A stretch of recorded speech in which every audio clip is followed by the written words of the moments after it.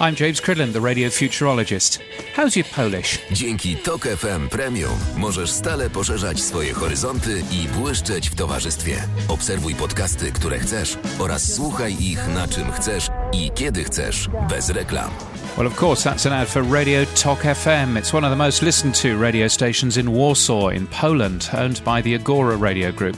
It's a news and talk station with over 40 journalists, and the station, as you've just heard, is doing something unusual, because that, as you noticed, was an ad for Radio Tok FM Premium, and they're charging for podcasts. Jaroslav Ślizecki, the company's chief digital officer, says that 6 years ago a decision was made to focus on on-demand content.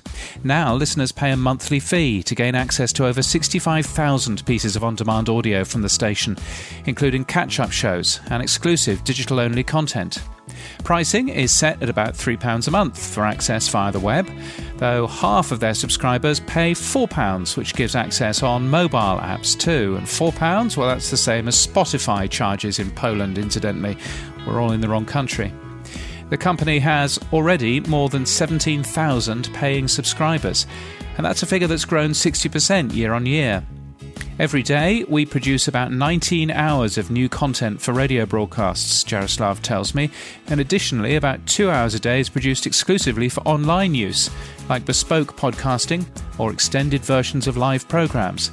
And some of those original podcasts are broadcast on the radio as well.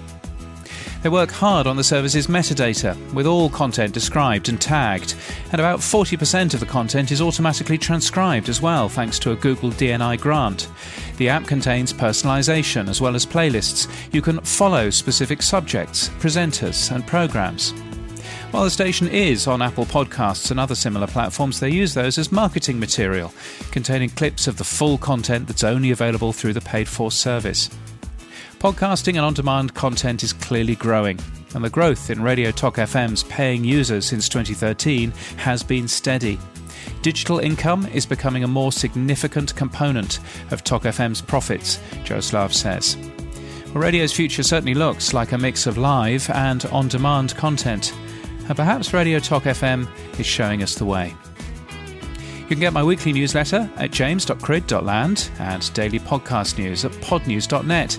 And until next time, keep listening.